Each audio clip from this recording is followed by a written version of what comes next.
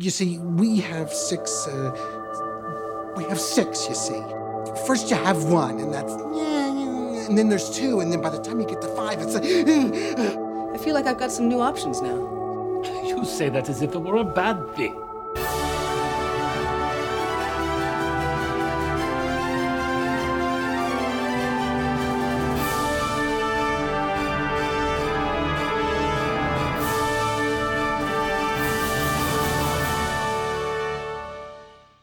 If kisses could kill, that one would have flattened several small towns.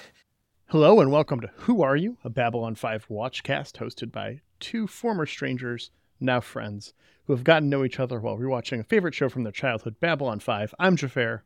And I'm Laura. And today, Laura, I get to ask you, what do you want? You still haven't answered my question, Ambassador. What do you want? Well, what do you mean, what do I want? What do you want? You really want to know what I want? You really want to know the truth? I wanna really wanna zig ah. Does that answer your question? Well, you know, as a pregnant person entering their third trimester, I don't have a lot of grand and glorious wants anymore. You know, like an uninterrupted night of sleep, which I probably won't get for another year or two. You know, like being able to go an hour without having to get up and go to the restroom. Those are the kind of things that that's the kind of the place I'm at. But, you know, something a little more interesting is I've been wanting to cook a lot more. I don't know if that's sort of like a nesting thing. You know, I'm not a cleaning person, so maybe my like nature tendencies are manifesting themselves as I want to cook and eat and, you know, do that kind of instinctual thing instead of tidy my space. But we've been cooking a lot at home. You know, we tend to eat out a lot at being two professionals who have full-time jobs and a child. So we are trying not to do that as much. But one of the things that I'm looking forward to making is Owen found a recipe that he really wants me to make for strawberry shortcakes. Mm-hmm. So I've never made shortcakes. I'm curious as to how that's going to go. You've got a lot of experience baking. I'm sure that's going to turn out fine. Yeah. It's just one of those things, like from my childhood experiences baking, like if you miss a step or you misread a line, sometimes you destroy the whole thing because it's science, right? It's a chemistry experiment. So it'll be a new chemistry experiment. And then I've been really into oatmeal cookies lately. Okay. I think oatmeal cookies actually are superior to chocolate chip cookies. Of course. Oh, someone is so angry right now. I know someone is very angry, but let me just say this. I don't do the oatmeal raisin. I do an oatmeal chocolate chip is what I do. Oh, that sounds fun. Yeah, that sounds like a good cookie. Yeah. I just don't like, I don't know. I feel like I had a lot of bad chocolate chip cookies when I was a kid. I don't know if the chips were different back then or something. You know, there were a lot of bad recipes being passed around between moms and stuff. I mean, real talk, most American chocolate is terrible. Yeah, exactly. Like, you know, now I can buy the Ghirardelli chocolate chips. Yeah. Those are probably the highest quality American chocolate chip you can get. Yeah. But like a Nestle, come on. Yeah. Okay. Well, no, that sounds good. No, oatmeal chocolate chip. I would try that cookie. I'm not big on cookies. I'm not big on sweets in general. I've probably said this before. Yeah, and the breads and stuff. Well, just like in general consumption, I'm not too much into sweets. My favorite cookie is a snickerdoodle, though. I saw a recipe for peanut butter chocolate chip, a peanut butter oatmeal chocolate chip, which is what I want to try next. Peanut butter oatmeal chocolate chip. That's a lot of flavors in a single cookie. It's a lot of things in a cookie, but, you know, when you're pregnant, you just got to embrace it, right? Yeah, I don't say it with vitriol. Like, you know, if you can balance those things and make an excellent cookie, balance those things and make an excellent cookie. I have the utmost faith in yours or any listener who wants to try it, their skill. I believe in you. You'll do it. Yeah. I don't know that I could make that cookie. Are you making any non-baking stuff? Like, is your dinner rotation? Yeah, we've gotten better at our dinner rotation, too. I've kind of hit that point again where my heartburn's gotten really bad. Oh, I'm sorry. So we're throwing in a lot of, like, salad kits on the sides of things that aren't going to offend my poor esophagus. One of my favorite dinners is just to make a giant salad. Yeah. Just like, I will make a giant salad for usually like Beth and I, and just like no bowls, just one giant bowl, 2 forks. And I don't know if it's like, I know that part of me kind of really deeply enjoys like the economy of dishes, which is something that will come up later in this episode. But just, I don't know, just like, the salad. I always make my own dressing. I don't think I have any salad dressing in my fridge. Dang. Not even ranch for all of you Midwesterners who are about to gawk. I've got some barbecue sauce if you want to dip something in something. Yeah, for sure. That's just like how I grew up. My dad cooked a lot when I was a kid. And that was something he always prided himself on, was like, I make really good salad dressings.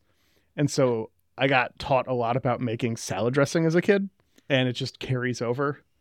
So I'll usually just like lettuce bed, veggies, fresh grind some salt and pepper, a couple herby spices, usually some basil, some oregano, and then some extra virgin olive oil and some balsamic vinegar. And that's like my standard. And I'll occasionally juice half of a lemon and throw that on there too. Yeah. And it just nice little acid. Yeah, it's super basic, but it's very tasty. And probably, pretty healthy too. Yeah. Yeah, I love a good salad with a homemade dressing and like pecans and dried cherries and blue cheese. That's one of my favorites. I'm not supposed to be having a lot of the soft cheeses right now, but it's all about reducing risk, not necessarily eliminating all your risks. So I'm going to give myself new cravings that I'll have to buy things for this next coming weekend. So, yeah, I'm very humble right now. Not a lot of big ones. It's fine. It's not always about reaching for the stars. It's about getting through the week sometimes. Yes. And I think, I got 3 months to get through. I'm going to do it. Going to do it great. And then we'll see what's next. But what's next for our episode, Jafar? We have season 3, episode 12, Sic Transit Vir. Yeah. Can I tell you something about this title? Sure. I don't know if you looked this stuff up already, but I'm interested in Latin. Having been a classical singer, we do a lot of singing in Latin, right? And then my husband actually took like several years of Latin. Oh, that's fun. Yeah, because between the two of us, we have a lot of useful languages under our belt, and I say that very sarcastically. But he told me that Sic Transit Vir is actually all Latin. So yes, it's thus passes the man. Vir is man in Latin. And this is apparently probably a reference to Sic Transit Gloria Mundi, which is a phrase from papal coronations. And it means thus passes the glory of the world. And so in the context of papal coronations, at least, it means that it's kind of said when the person who's being coronated is, thus your old life is dying and the trappings of the world are dead now and you've moved on to a higher purpose. So I was like, I really hope that is an intentional reference because that really fits with the theme of this episode, don't you think? Yeah, for sure. I read JMS's notes actually talking about that. So okay. It is 100% an intentional reference. Yay! Yeah. We open on CNC in this episode, but we see the crew is no longer in their Earth Force uniforms. They got snazzy button-ups with the B5 logo on their arms. Yeah, they're very 90s button-ups. Yeah. I'd love one of these. That's the uniform I want to see at conventions, y'all. If I saw one of these at a con, I'm walking out with it and walking into work on Monday wearing it. Totally support that. But besides, that's not the only wardrobe change we have in this intro, as Ivanova is no longer in anything. Yeah, she's having the naked dream, everybody. Yeah. Everyone is speechless and kind of like, what is going on, as they look at her as she realizes and wakes from her bad dream right before her alarm goes off. And this is just the fucking worst.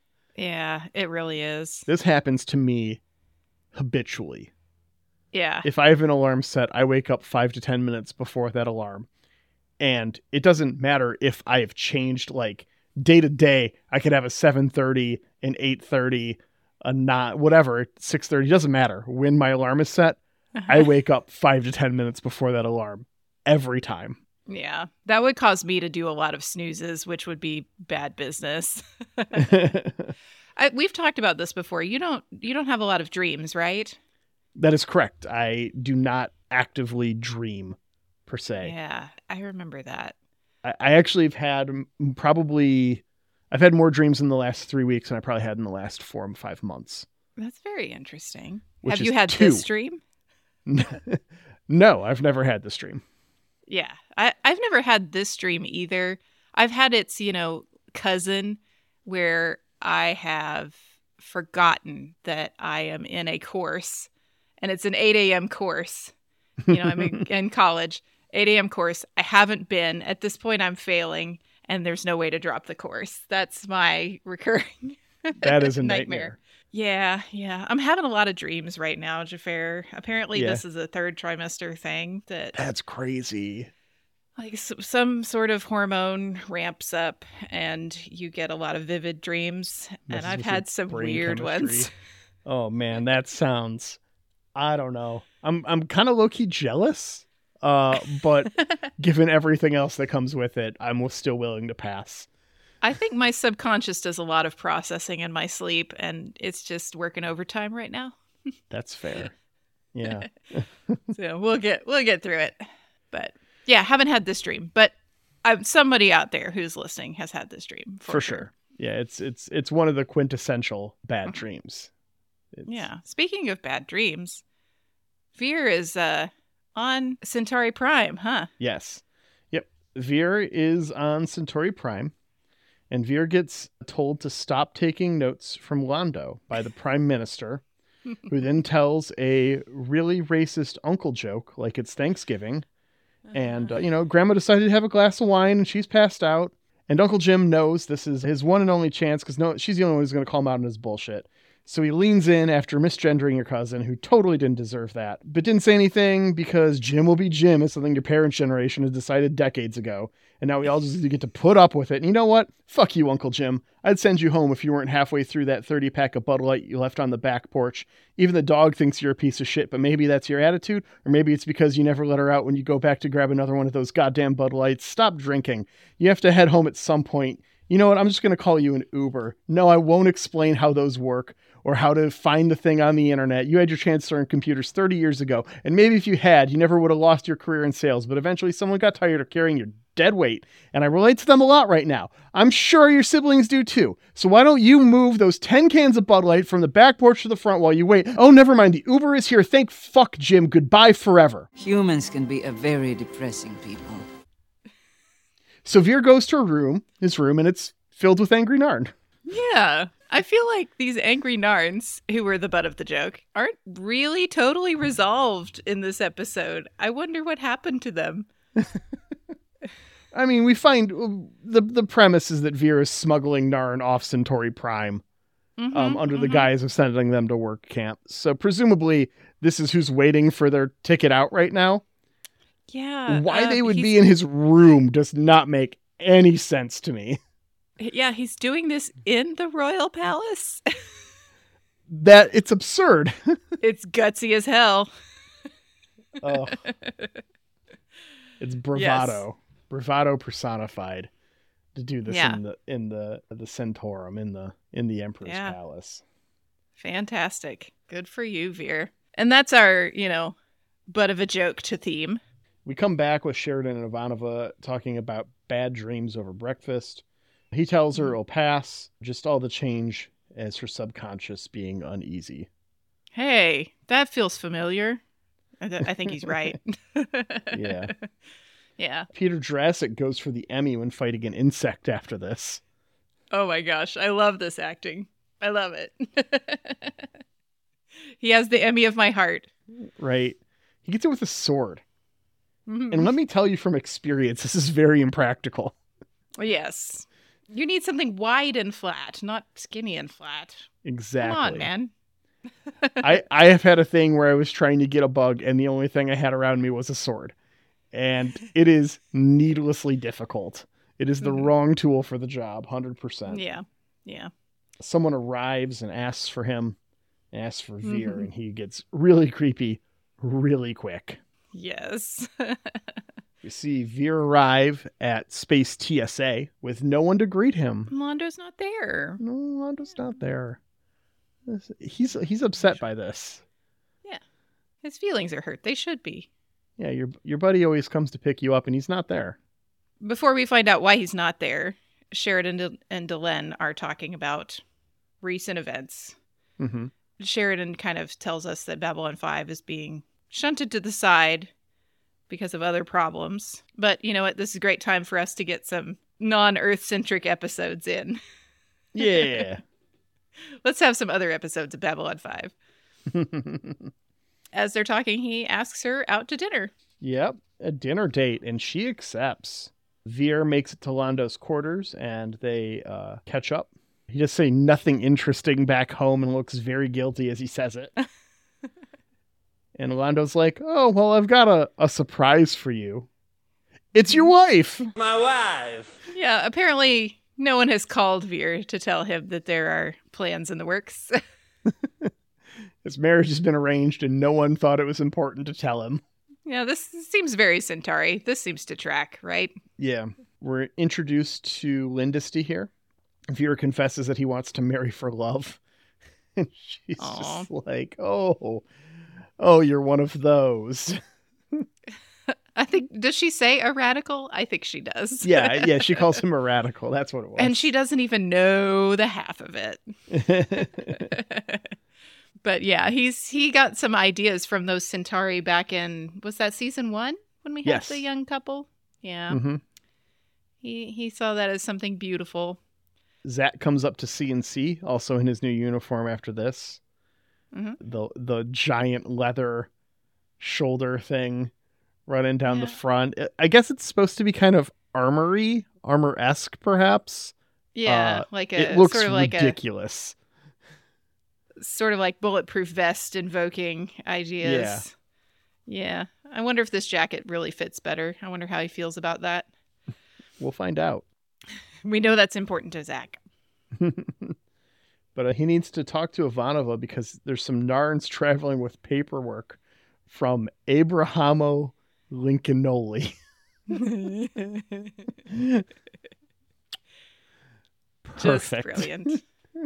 I mean, at this point, of the Centauri that we know, I think the only one that could possibly have come up with this name because they would have interest in another race's culture is Mr. Veer, right? Yeah. But it's also the kind of thing that a Centauri would read and probably go, sounds important, never heard of them, and move on with their day. Uh-huh. Yeah. He's perfect. Picked one that no one else is going to know because they don't care about other cultures' history. And yeah, he's made it fancy. It sounds important. Yeah. It's so good. It's such a good Centauri name. Fake Centauri name. Yep. After this, we cut to Veer and Lindisty walking through the gardens, and she is laying down some mad game on Veer.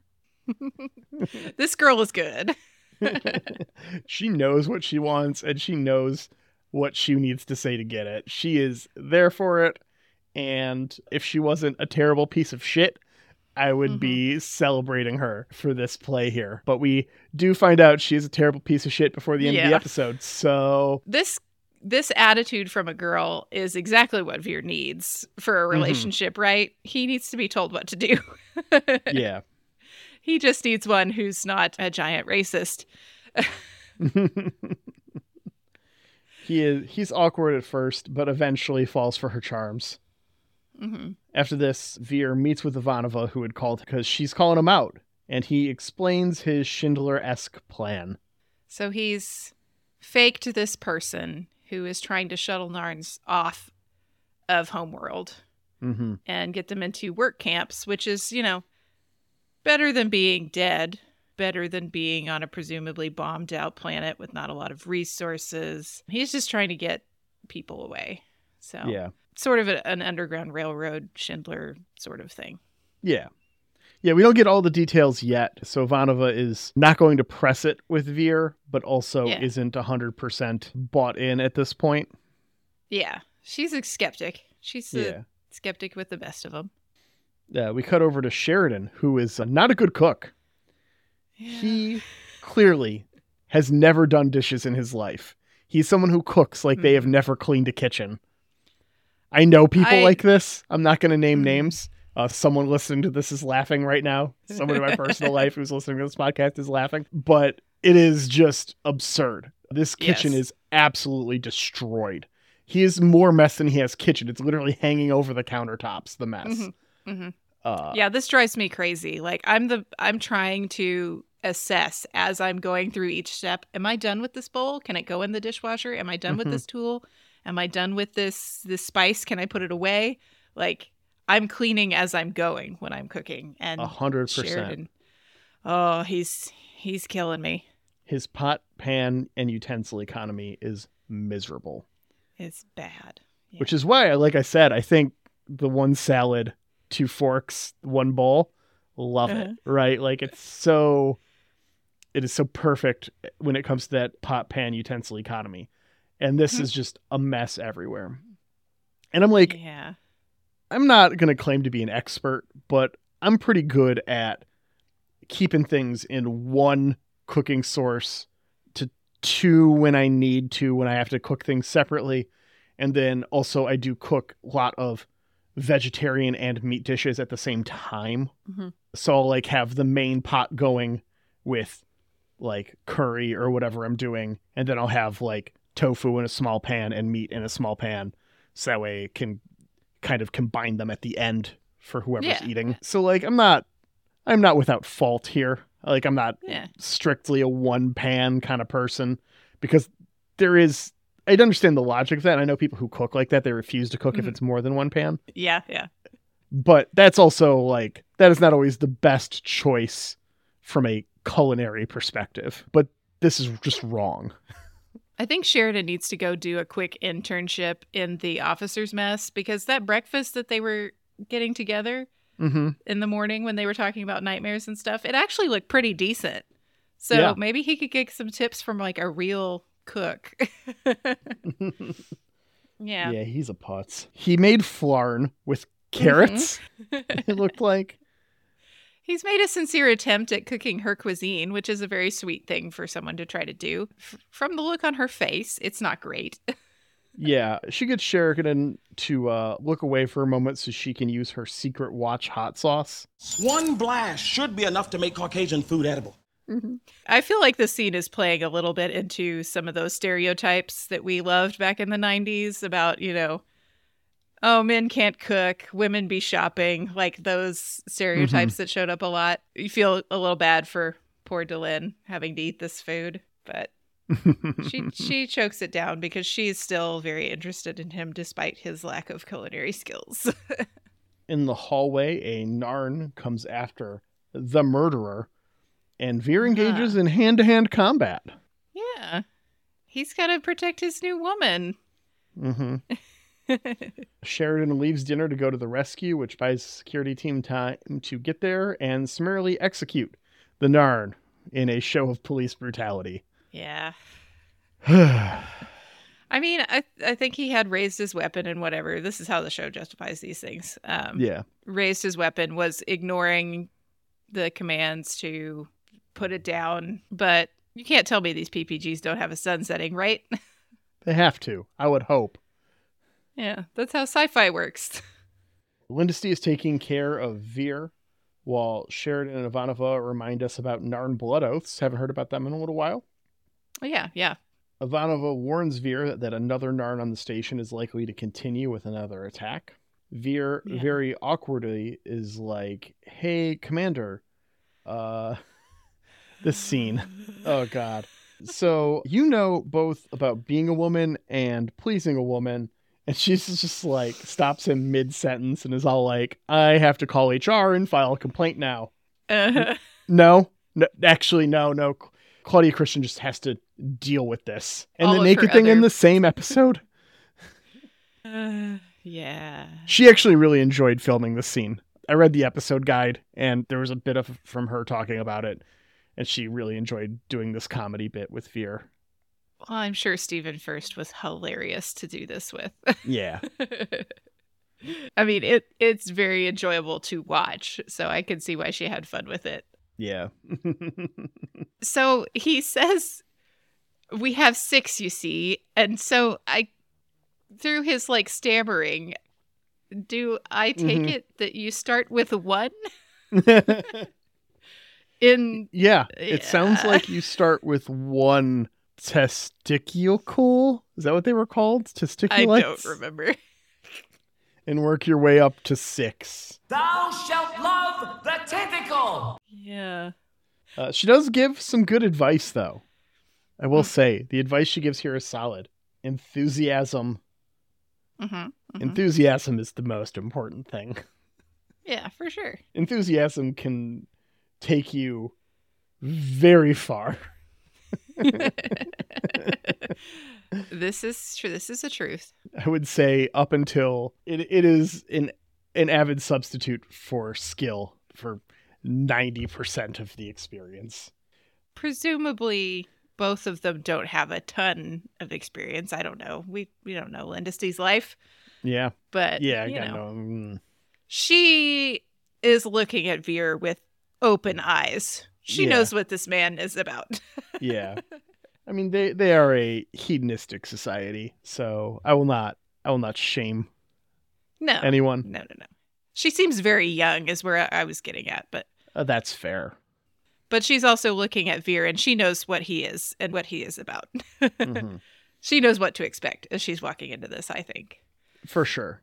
I think you spend 5 minutes with Veer and you know what to expect there. But also, sincerity, compassion, and humor are also part of Ivanova's advice and crucial to any relationship, regardless of if it is sexual or not.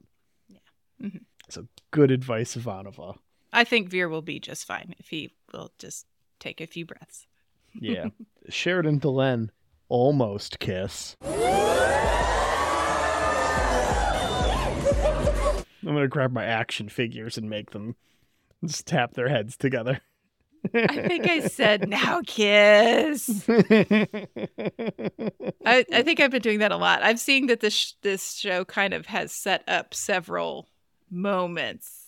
And if you were watching this in a sequence, every week or something, you would be pushing those action figures together at this point. Yeah. You got to sell them somehow. And I'm sure there weren't a lot of kids watching Babylon 5 buying action figures. If I'd had money. Ivanova shows up at the wrong time and interrupts this kiss, though. I feel like this is not the first time this has happened. I mean, with Delenn, with Sheridan and Delenn, yes, but Ivanova has a tendency to get a hold of the captain at the wrong time. I feel that you should not be able to just, well, the first time she beamed herself in with the Great Machine, right? That was that is an overriding piece of equipment because that is an alien machine. But I feel like you shouldn't be able to just call Show your up on the boss's screen. quarters. Yeah, and override him picking up. Is it? I mean, it might be Sheridan's fault. Maybe he's got auto answer on or something. Yeah, okay. Or there could be, an emergency code where you just override it and show up, and she feels like this warrants that. But I would be having a talk with her about her judgment. For sure. Yeah. Was anyone actively being killed? No. Just call. I'll still answer. Let me pick up. Exactly. But this emergency is everyone needs to go to Londo's quarters because of Veer. And Ivanova is just lighting a fire because she thinks Veer is having all of these Narn killed instead of relocated. Yeah. Meanwhile, the Narn attacker follows Lindsay to commercial. We come back from commercial and we're arguing about all these dead Narns. And Londo is very unflattering for himself here. And he's very proud of Veer for these 2,000 dead Narns. Yeah, he's all like, oh, you did the right oh, wait a minute. You didn't kill them. Yeah, Veer can't take the pressure. He really should not have admitted this in front of Londo because, you know, how Londo feels. But he can't take it, and he blurts out that these Narns aren't dead. I didn't kill them. I disappeared them. Saving women and children and elders to carry on the culture. And yeah. They're all just dead because Veer faked their deaths because no one cares about a dead Narn. Right. Ugh. That still leaves this Narn who has been following Lindisty. Yes. But we see her meet with Veer first in the gardens. She's fine. She's fine. And she outs herself as the racist piece of shit that she is. Yeah. She takes him to where somehow she subdued this man all on her own. And she's been trained to fight Narns. We find out she participated in like mass killings of Narns with her father. Yep, her dad was stationed on Narn and just subdued the local populace. This is just fucking horror. This is just outright horror. Now, I got to ask you about this actress. Because this entire episode, this actress has given me, and I want to be clear that I don't mean any offense to anyone here, community theater actress vibes. Yeah, okay. I see that. She's got this very like big wide-eyed.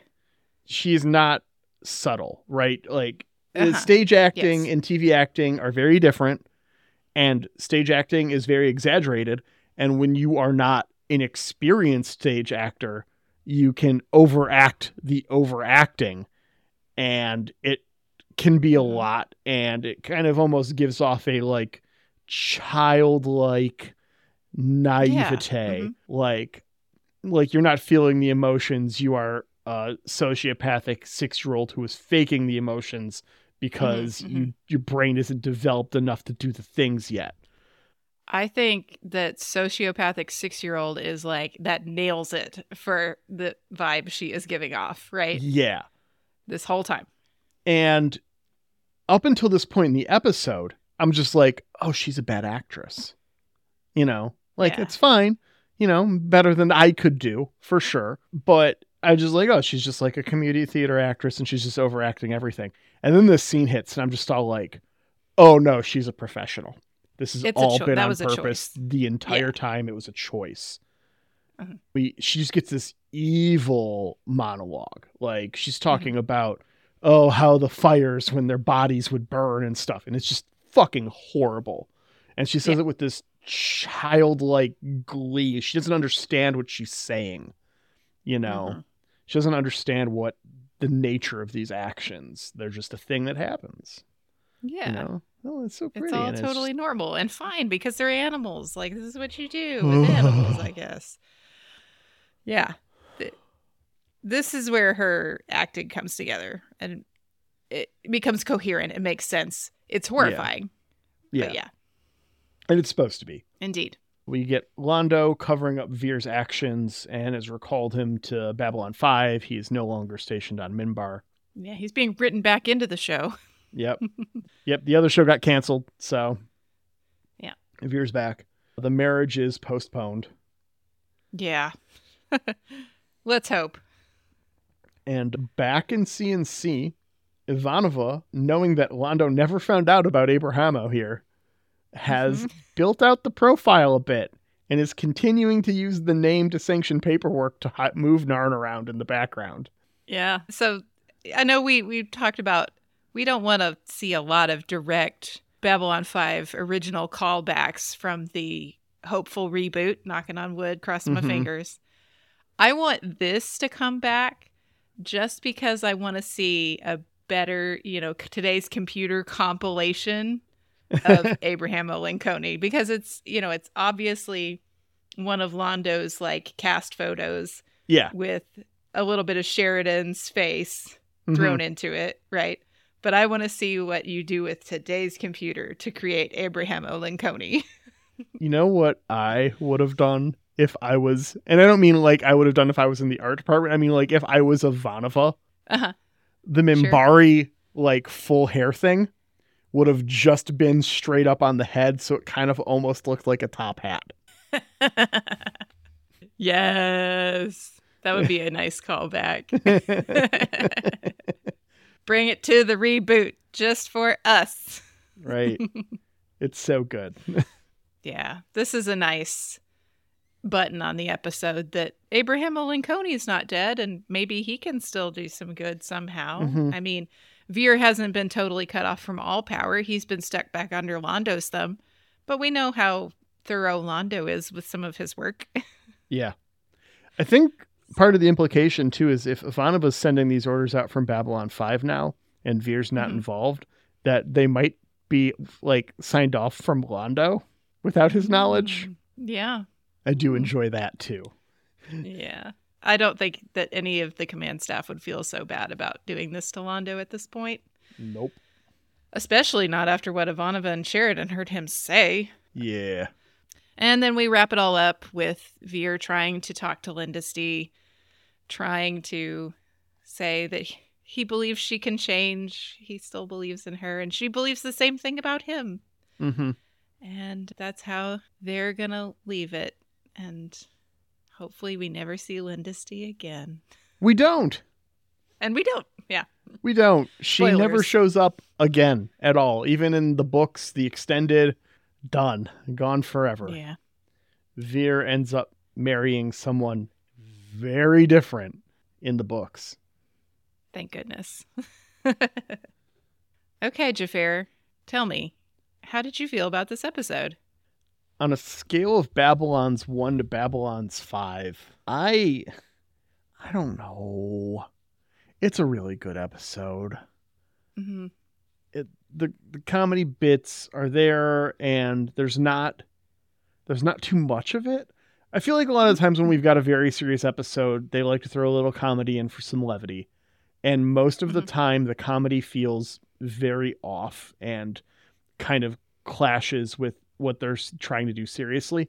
And most of the time, I'm not a fan of that. I feel like I've said that a number of times when we've rated episodes, where I feel like if it were two separate episodes, it would be better episodes. Or if you combined different plots to do different things. This one, I think, really comes together, though, because the comedy stuff is directly pointed at Veer and him being naive. I think it plays with the rest of the story in a way that foils Lindisty's naivety about sentience. And it does make for a better overall story than I would normally. Like, I could very easily see one of our listeners going, oh, well, I know how Jafar feels about this one because it's these two things clashing. And 99% of the time you were right. But I think this time it actually complements each other very well. So I'm going to give this a 4 out of 5. Yeah, I think this is a 4 out of 5 for me, too. It's a strong ep. We get a lot of really good bit of world building and Veer. We get to see the Narn are not as completely lost as we might believe they are, given our limited perspective of them on Babylon 5. The comedy bits are fun. I could have done without Claudia Christensen having to do the naked scene in the beginning of the episode. That felt a little weird, but she thought it was funny. So cool. It's not like it's something... You know, it was very clear that it was not something they forced her to do. It was something that she thought was funny. So, cool. Right. I could do without that too, personally. But I think that this is such a beautiful episode, the way it comes together for Veer. Mm-hmm. And I'm a big sucker for whenever we get like more supporting character focused episodes in general. And Veer is just a doll. He's a delight. And it's nice to see how he's growing because, you know, we've had it hinted to that one of you will be emperor after the other. And, you know, the implication is it's going to be Veer will be an emperor after Londo. And at that point in the series, you could be kind of wondering, like, how is Veer going to get to this sort of position of power? How is this meek, you know, bumbling little fool going to become the highest ranked Centauri? Yeah. And now we're getting a shade of that. Like, we're getting a shade of him coming into his own. He's remembered and taken to heart that conversation he had with G'Kar when he tried to apologize and G'Kar would not have it. You know, he said dead, dead, dead over and over again. And he's internalized it, and he's done something really important with that. And he's built something really impactful on those Narn. So I just think it's beautiful. I love how it came together. I love the turn we get when we find out Lindisty is crazy, you know? Yeah. For lack of a better word. I'm a 4 out of 5 on this episode. This is where we're starting to ramp up and get some really good ones. All right. Well, next week we have a divisive episode for the Babylon 5 community. Is it? Do tell. I think most people hate this next episode kind of famously. Okay. What does your description say from Voodoo?